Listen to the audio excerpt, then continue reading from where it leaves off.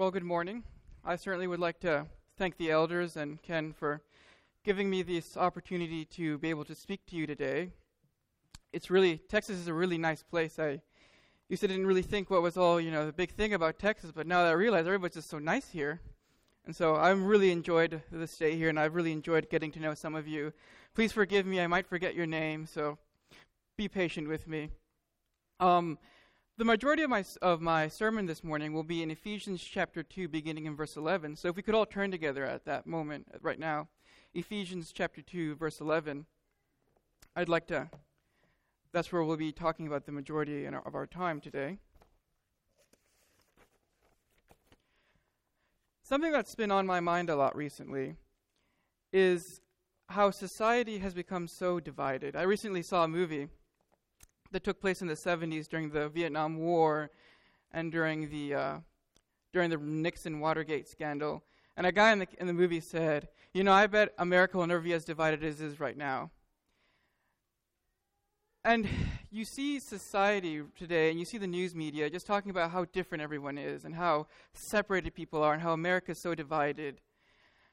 And that can kind of be saddening to us, to constantly be hearing about how we're all separated, how we're all divided into different groups and stuff.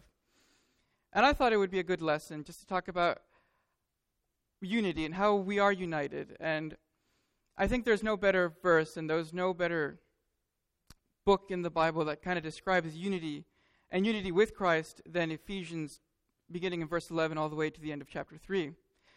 And there was a mystery in the Old Testament. If we look at Isaiah 52, verse 10, you don't have to go there, I'll read it to you.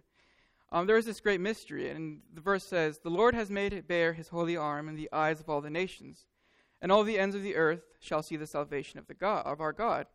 And it says here, all the nations of the earth, and all the ends of the earth, everywhere will see the salvation of God. So the great mystery was, how is God going to bring the Gentiles, these foreigners, to become his people just as the Israelites were? And so if we could start reading in verse 11 of Ephesians 2, I just like to see how God made that plan come about and how we can benefit from that plan and how we can use this in our daily lives. So if you will read with me, beginning in verse 11, it says, "Therefore remember that you, once Gentiles in the flesh, who are called uncircumcision by what is called the circumcision made in the flesh by hands, that at that time you were without Christ, being aliens from the commonwealth of Israel, and strangers from the covenants of promise, having no hope, and without God in the world. But now, in Christ Jesus, you who once were far off, have been made near by the blood of Christ." So beginning in verse 11, we kind of see how the Gentiles were distant from God, and they were treated as outcasts. They were branded uncircumcised by the Jews who were circumcised. And we see this a bit of an animosity between these groups.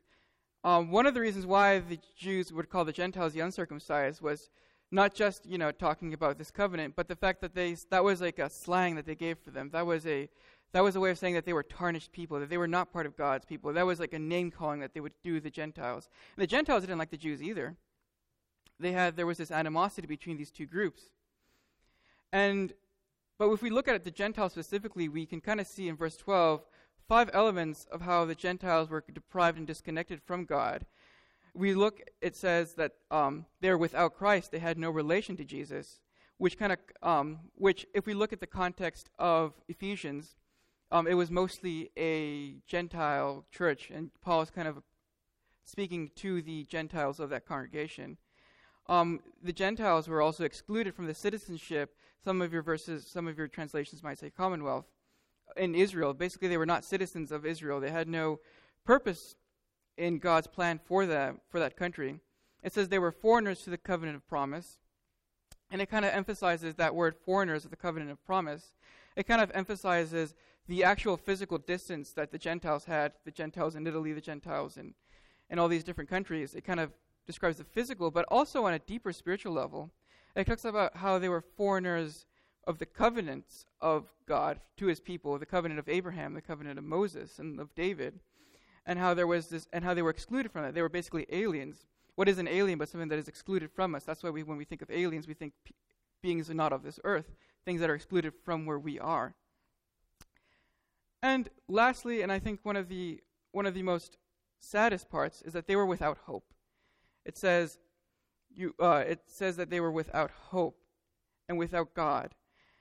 And when it says they were without hope, it means that they could not escape the human dilemma of life. And they did not look forward to any relief. And so what is the human dilemma of life? Well, the human dilemma of life is that if you do not have God and if you do not have hope in your life, that basically means that this is your life. You wake up in the morning, you have breakfast, you take a shower, you go to work, you come back home, you eat, and you go to bed. What do you do the next day?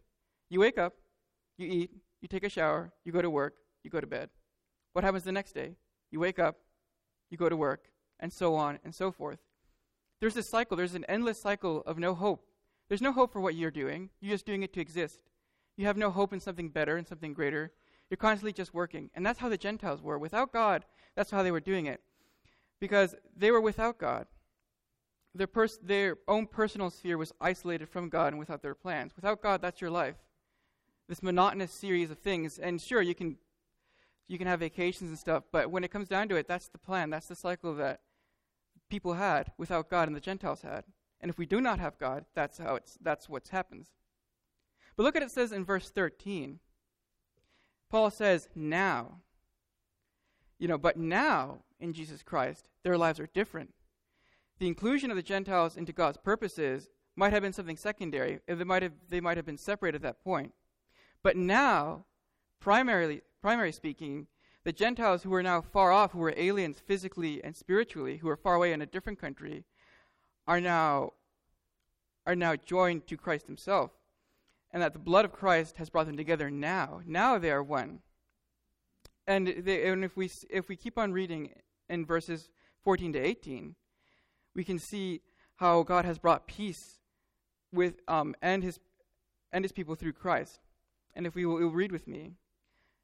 For he himself is our peace, who has made both one, and has broken down the middle wall of division between us, having abolished in his flesh the enmity, that is the law of commandments contained in ordinances, so as to create in himself one new man from the two, thus making peace. And that he might reconcile them both to God in one body, through the cross, thereby putting to death the enmity. And he came and preached to you who are far off, and to those who are near. For through him we both have access by one Spirit to the Father. In verse 14, Paul talks about this division, this wall of division between the Jews and the Gentiles. How, there was this name calling that we see that the Jews gave to the Gentiles. And we see how Jesus himself has broken down this division. And Jesus is this great peace between these two opposing groups. And Jesus has grabbed these two different groups of people, these two enemies, and has brought them into one group, into one people. And we see that this is who Jesus is. Jesus is the one who makes peace possible. He's the one who announces peace being available. And without Jesus, there is no peace without him. You cannot have peace without God. And an interesting fact about when he says here this wall of division is that in the temple of Herod back in the Old Testament times, there was an actual wall that divided the court of the Jews and the court of the Gentiles. They could not worship God together. If the Gentiles passed over into that court, there was actually a sign said that you would die, you would be executed. So that's how strong this division was, that the penalty for you to worship together with a Jew and a Gentile was death. And that was the way the old covenant was, that there was this death. But God has brought about peace because God is peace. He's made covenants of peace with his people in ancient times. And Christ now is this Prince of Peace that brings people together. Because if we look at verse 15, we see how the destruction of this wall, having abolished in his flesh the enmity, how Christ has broken down this wall of division between us. If we went back to verse 11, we see how the source of both the Jews and the Gentiles' problems was how they were both in the flesh and how they had this enmity between them. But God's solution, his plan for salvation, is in fact in the flesh as well. Because Jesus took this hostility that the two people had into himself on that cross, and when he died, this hostility died. Because like it says in Galatians 3:13, Christ has redeemed us from the curse of the law, having become a curse for us. Christ died in the flesh. He took upon himself these two opposing groups, this animosity, and he killed it when he died on that cross. If we look at verses 15 and 16, we see that Christ has done that. He has destroyed this division in himself, and out of that he has created a new man, a new person. Because these two groups of people, these two opposing groups, the Jews and the Gentiles, are now made one into the cross. Because from Jesus' death, where he destroyed those two groups of people, from his resurrection, a new man is created, a new person. And this new man is Jesus himself and the people who he will incorporate into his body. Because humanity was once divided. It was divided between the Gentiles and their nations and the hundreds and hundreds of the Babylonians, the Romans, the Egyptians. And there was the Jews. The Jews were also divided. You had the Pharisees, you had the Sadducees, you had the Herodians. But humanity, who was once divided, who was once separated into hundreds and countless of different factions, is now reconciled and redeemed in Jesus Christ as one. Because Christians, not in a physical sense, but in a spiritual sense, are a new third race, which is unified, which is a unified community, united in worshiping Jesus Christ under him as their head. And these two groups are now one in Jesus. And so there is no need to be calling the Gentiles uncircumcised or the Jews circumcised. There's no need to be calling each group heathens or Jews. There's no need for name calling anymore because they're all the same. They may look differently. They may speak different languages. They may act differently. But at the end of the day, they all have the name of Jesus Christ in their hearts and on their foreheads. And though they may look differently, they're all the same with Christ. If we look at verses 17 and 18, it speaks of Jesus coming and speaking to the Gentiles, and now in verse 18, they have access to God by the Spirit into God's presence. They used to be, you have to go to the temple to experience that. But now they have access to God. They have access through Jesus Christ to God himself. And so if we will continue reading with me till the end of the chapter, it says, "Now therefore, you are no longer strangers and foreigners, but fellow citizens with the saints and members of the household of God, having been built on the foundation of the apostles and prophets, Jesus Christ himself being the chief cornerstone, and whom the whole building, being joined together, grows into a holy temple in the Lord, in whom you are also being built together for a habitation of God in the Spirit." And so Paul explains here that those who were strangers and foreigners are now enjoying the exclusive privileges that Israel also had. They are now citizens of the household of God. When you are a Christian, you are now a citizen in the household. You're now a member of his house. When you're a member of someone's household, that means that you're their son or their brother or their sister. And that is who we are now. That is who Christians are. They are now members of this household of our Lord. And if we look at here, it also says on the foundation of the apostles and the prophets. And that basically means that the teachings that the apostles and the prophets gave is the basis on which the church rests. And we see this building that is being built. And each member of that building is a brick within this beautiful building that is being built up. And Jesus occupies a special section of this building as the chief cornerstone. In ancient buildings, the cornerstone had the primary loading stones that determined the lines of the building. And I won't bore you with architectural stuff.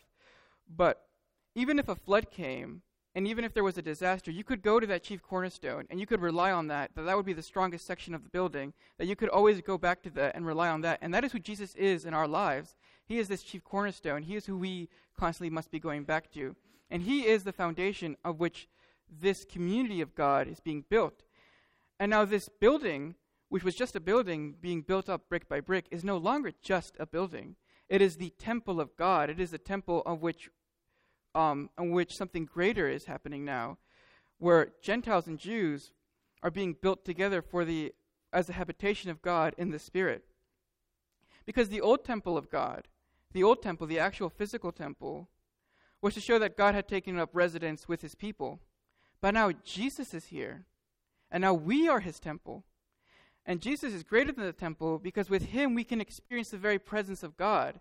Because if we have Jesus in our hearts, we have God within us all the time. We no longer have to go 1,000 miles away. We no longer have to go to Israel to experience and to be with God. But we experience God and we have God within our hearts because Jesus is in us. And we have the access to God through Jesus Christ.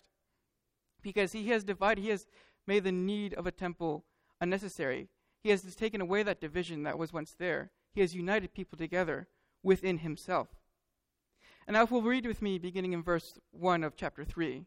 For this reason I, Paul, the prisoner of Jesus Christ, for you Gentiles, if indeed you have heard of the dispensation of the grace of God, which was given to me for you, how that by revelation he made known to me the mystery, as I wrote before in a few words, by which when you read you may understand my knowledge in the mystery of Christ, which in other ages was not made known to the sons of men, as it has now been revealed by the Spirit to his holy apostles and prophets, that the Gentiles should be fellow heirs of the same body, and partakers of his promise in Christ through the gospel, of which I became a minister, according to the gift of the grace of God given to me by the effective working of his power.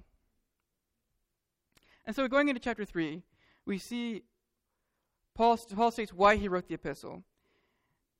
And he's kind of going back to the previous chapter. And in the beginning of this chapter, if we notice, Paul calls himself a prisoner of God. And for this reason, if we go back to chapter 2, we see how it was because God wanted to bring these two people together. And how he wanted to unify people. In fact, Paul constantly talks about unification in his epistles. He talks about it more than 43 times and throughout all of his works. And so he's talking about how for this reason, I, Paul, the prisoner of Jesus Christ, for this reason he's in jail. He's not blaming the Jews for his imprisonment. He's not blaming the Romans for his imprisonment. He could have blamed each one of those, and rightly so, because they were the ones who were persecuting him and were putting him in jail. But Paul sees his obedience to faith to be imprisoned as something greater. He sees this as an opportunity for him to suffer, to bring this about. He is willing to suffer and to go through imprisonment because for something higher, for something greater, for this unity, for this purpose of uniting people together within Jesus Christ. And in verses 3 to 5, Paul is talking about this mystery, which God revealed to him, which according to Paul was unknown to people, but has now made known to Christ's apostles and prophets, if we see, which in other ages was not made known to the sons of men. Keep that in mind as we go forward into this chapter. And if we look at verse 7, Paul is a minister of this mystery, which here he calls the gift of the grace of God. If we see in verse 7, it says, which I became a minister according to the gift of the grace of God, given to me by the effective working of his power. And so moving on to verse 8, it says, we can see the purpose and the significance of Paul's gospel, because it says, to me who am less than the least of all the saints, this grace was given, that I should preach among the Gentiles the unsearchable riches of Christ, and to make all people see what is the fellowship of the mystery, which from the beginning of the ages has been hidden in God, who created all things through Jesus Christ, to the intent that now the manifold wisdom of God might be made known by the church to the principalities and power in the heavenly places, according to the eternal purpose which he accomplished in Christ Jesus our Lord, in whom we have boldness and access with confidence through faith in him. Therefore, I ask that you do not lose heart at my tribulations for you, which is your glory. What's important to look at in verses 8 to 10 is that when we go back to verse 5, what we just looked at, that it was not made known to the sons of men, is that people had no idea how salvation was going to come about, and that the Gentiles could not escape their predicament. They could not escape their vicious cycle. But jumping to verse 10, we look at how it says, and we look at verse 10, it says that not even the heavenly beings, the principalities and powers in the heavenly places, knew how God was going to accomplish this, how God was going to bring the Gentiles about. But from the beginning, it says in verse 9, in God who created, which from the beginning of the ages has been hidden in God, we see how God had this divine plan of bringing the Gentiles to be his people under the church in Christ, which he had kept hidden, which he had not told anyone but himself. Yet from the very beginning of creation, God had set this plan in motion. He had this plan. He had this purpose. And that God's church, this great mystery of how he was going to bring this about, is now in fact revealed. And this wisdom of God is now being revealed to him, and that people are not only men are glorifying the wisdom of God, but that celestial beings, such as angels, the principalities and powers of heaven, are glorifying God because of the great wisdom, because of his eternal and his great plan that he had in motion, which he had stated from the very beginning. If we look back at Genesis, how God had told Eve that one of her children, one of her descendants, will crush the head of the serpent. From the very beginning, God had a plan. Can you believe that? From Genesis, thousands and thousands of years ago, God had this plan, which he set in motion across the aeons until that very moment when Jesus was on the cross. That's amazing. I don't know about you, but I've never had a plan that long. I don't even know what I'm going to have for lunch today. So we see how God had this great plan from the very beginning. And if we look at verses 11 to 13, and it reaffirms this by stating in verse 11 of the eternal purpose which God had from the very beginning, which was now accomplished in Jesus Christ, who gives his followers boldness and access and confidence through faith in him, how we have this confidence to approach God. We no longer need some fancy temple. We no longer need to do these rituals to access God, but we have him just by going to him in prayer. And we can see two things about God, and that God is faithful to us because he had an eternal plan from us, and that we gain boldness and access, and that we no longer have to do these rituals. We no longer have to sacrifice cows or not pigs. Jews would be very upset if that was pigs, but not cows, or we no longer need to do animal sacrifices. But we just open our hearts to him, and now we have this confidence and this access that we are with him, that we are his people. We no longer have to be worried about that we're Gentiles and that we're separated from God. But we are his people. We have this confidence in Jesus Christ on the cross that we are his children and that he is our Father, that we are members of that great household of God. And then in verse 13, Paul then asks the Ephesians, and in extension us, that we do not lose heart at Paul's tribulations, because all that Paul has done up to this moment is for our glory. And this glory that Paul is speaking of is of the Gentiles and the Jews becoming equal and fellow heirs in the promise of God. We do not need to worry about our genealogies. We no longer need to worry about where we came from or who we are. We do not need to worry about that because Paul suffered all of this. He was in prison, and Jesus suffered on the cross to bring us together as one people.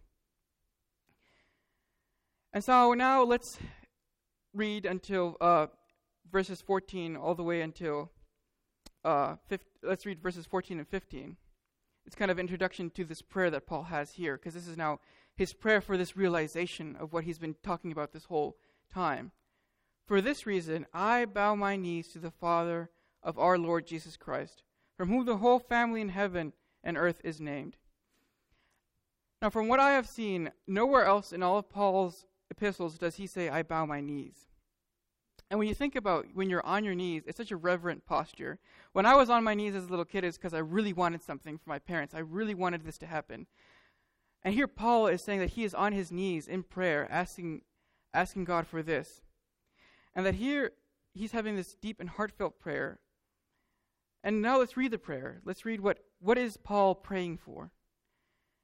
And it says, starting in verse 16, that he would grant you, according to the riches of his glory, to be strengthened with might through his Spirit in the inner man, that Christ may dwell in your hearts through faith, that you, being rooted and grounded in love, may be able to comprehend with all the saints what is the width and length and depth and height, to know the love of Christ, which passes knowledge, that you may be filled with all the fullness of God.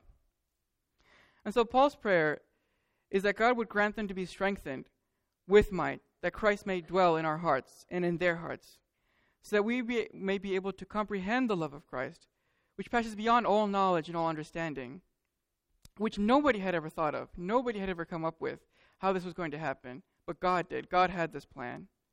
And that we are filled with the fullness of God. And what does it mean to be filled with the fullness of God? Remember in verse 12 and 2:12 how it says that the Gentiles had no hope being without God. And this is no longer the case. As when we are filled with the fullness of God, if we look at verse 17, Paul asks that Christ may dwell in our hearts. So where there was once no hope, now we have hope in Jesus Christ. And Christ, who is being this agent of God's plan, has unified these two people into one united people, into one united church. And that this plan, this fullness of God, of having him within our hearts, surpasses all knowledge, especially that of men and angels. And that plan and that knowledge and that fullness is the love that Jesus Christ had for us on that cross. That love that he had as he looked down on us and as he suffered, as he had his nails in his hand, as he had nails pierce his hands and his feet, and as he had that crown of thorns. That each drop of blood was a drop full of love and of care for us. And Christ loved us so much, and that was so important to him, that he died so that we may be united as one in him. And so now let's finish this chapter. Now to him who is able to do exceedingly abundantly above all that we ask or think, according to the power that works in us. To him be the glory in the church by Christ Jesus through all ages without end. Amen. So lastly here, Paul is praising God for what he's been able to accomplish and can do. God can do above and beyond what we can think or even imagine. Angels had no idea how he's going to bring this about. Men certainly had no idea how he was going to bring this about. But God did. God had this plan. And starting in Genesis, going back all the way to Genesis, we see that God had this plan of someone who was going to come who would crush the head of the snake, and who would defeat animosity, he would defeat sin, and he would bring them together, and he would bring salvation. And no one had a vague idea how this was going to happen. Some may have had a semblance and a sort of a quasi-idea, but no one had the full idea, the full plan that God had planned within his mind. And God was able to accomplish the unthinkable. He was able to accomplish something that nobody could have comprehended. That he would bring salvation and hope to two different people who were both lost, two enemies. Basically, it'd be like making a cat and a dog get along together. That's how divided these people were, and he's been able to bring them and unite them as one. And he would achieve this, that God would achieve this unification at a cost, a very dear cost, but he would send this by sending his only son, Jesus, to die on that cross for both groups. So that when his son was resurrected, his plan would be accomplished. From the very beginning, his plan would be accomplished. And in doing so, when Jesus Christ was resurrected and his plan was accomplished of bringing back these two people, that he would be glorified not only on earth through us in the church, but even in heaven, he's being glorified because of his wondrous plan. And God now offers to all who are united in Christ this hope that he will do exceedingly abundantly more than we will ever think or imagine if we choose to follow him in our lives. That God can make the impossible possible because from the very beginning he had a plan, and he will include us in that plan if we let him. Because like many other places, God has grabbed people from all different walks of life, all different origins, and he has brought them as one church and one people in Jesus Christ. Because it doesn't matter if you're a male or female, Greek or Jew, but he has brought us all together. And so what is the main message? What is it that I want you guys to get out of this? What is it that I want you guys to see from this message? And what I guys want you to see from what we've read today and from what I've talked about is that God can do more than we can ever imagine, because God brought salvation to the Gentiles, a people who was once lost, and made them his people. And that how he would do this was a mystery. And that mystery was hidden to everyone, even to the angels in heaven did not fully understand what was going to happen. And that great mystery was that Jesus Christ would die on the cross, uniting both the Jews and the Gentiles into one people, the church, which declares the wisdom of God to the inhabitants of heaven itself. And if this wise and glorious God, this great and magnificent being who is able to think of things that we can never imagine, if him from the very beginning could enact this plan, which no mortal or heavenly being could devise, then how can we, as Christians, not trust God, filled with the fullness of God, which is the love of Christ in us, in our lives, that he will do exceedingly abundantly more than we can ever think or imagine, through the love of Christ on the cross? because God has brought people from all walks of life, from all places. I've gotten to know some of you, and some of you are from Louisiana, some of you are from Texas, some of you from different parts of the country, some of you from different countries. I met some people from St. Lucia, from San Salvador, from the Philippines. And isn't it amazing that though some of us may have been born speaking a different language, though some of us come from different places of the world and of the country, we're all here right now. We're all here united, worshiping God. We're all here singing and glorifying Him. We're all reading His Word. Because it is not the Church of Texas. It is not the church of the Spanish speakers. It is not the church of Salvador. It's not the church of the Greeks. It's not the church of the Jews. But it is the church of Christ. And it is the love of Christ, and it is the death of Christ, and it is His resurrection that has brought us as one people today, unified in one purpose, and in one goal, to glorify God, to strengthen each other, and to be united in Jesus Christ, so that we together, iron sharpens iron, we may unify one another as Christians, glorifying Him and bringing salvation, bringing salvation to the world by helping others see the light of Christ within us, because we are united as one in the church of Christ.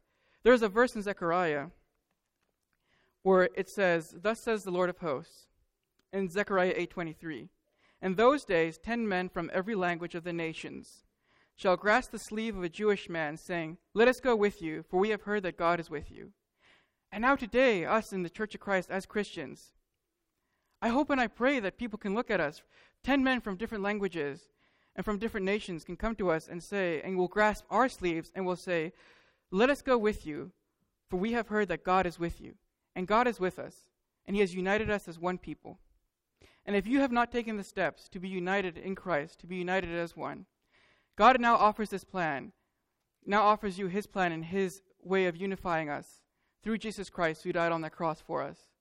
And so if you've not taken the steps to be unified in Him, to be part of this great plan, which from the beginning God had in mind, to be part of the Church of Christ, to be part of His people, please, I ask you and I implore you to please come forward as we stand and sing, that we may glorify God together.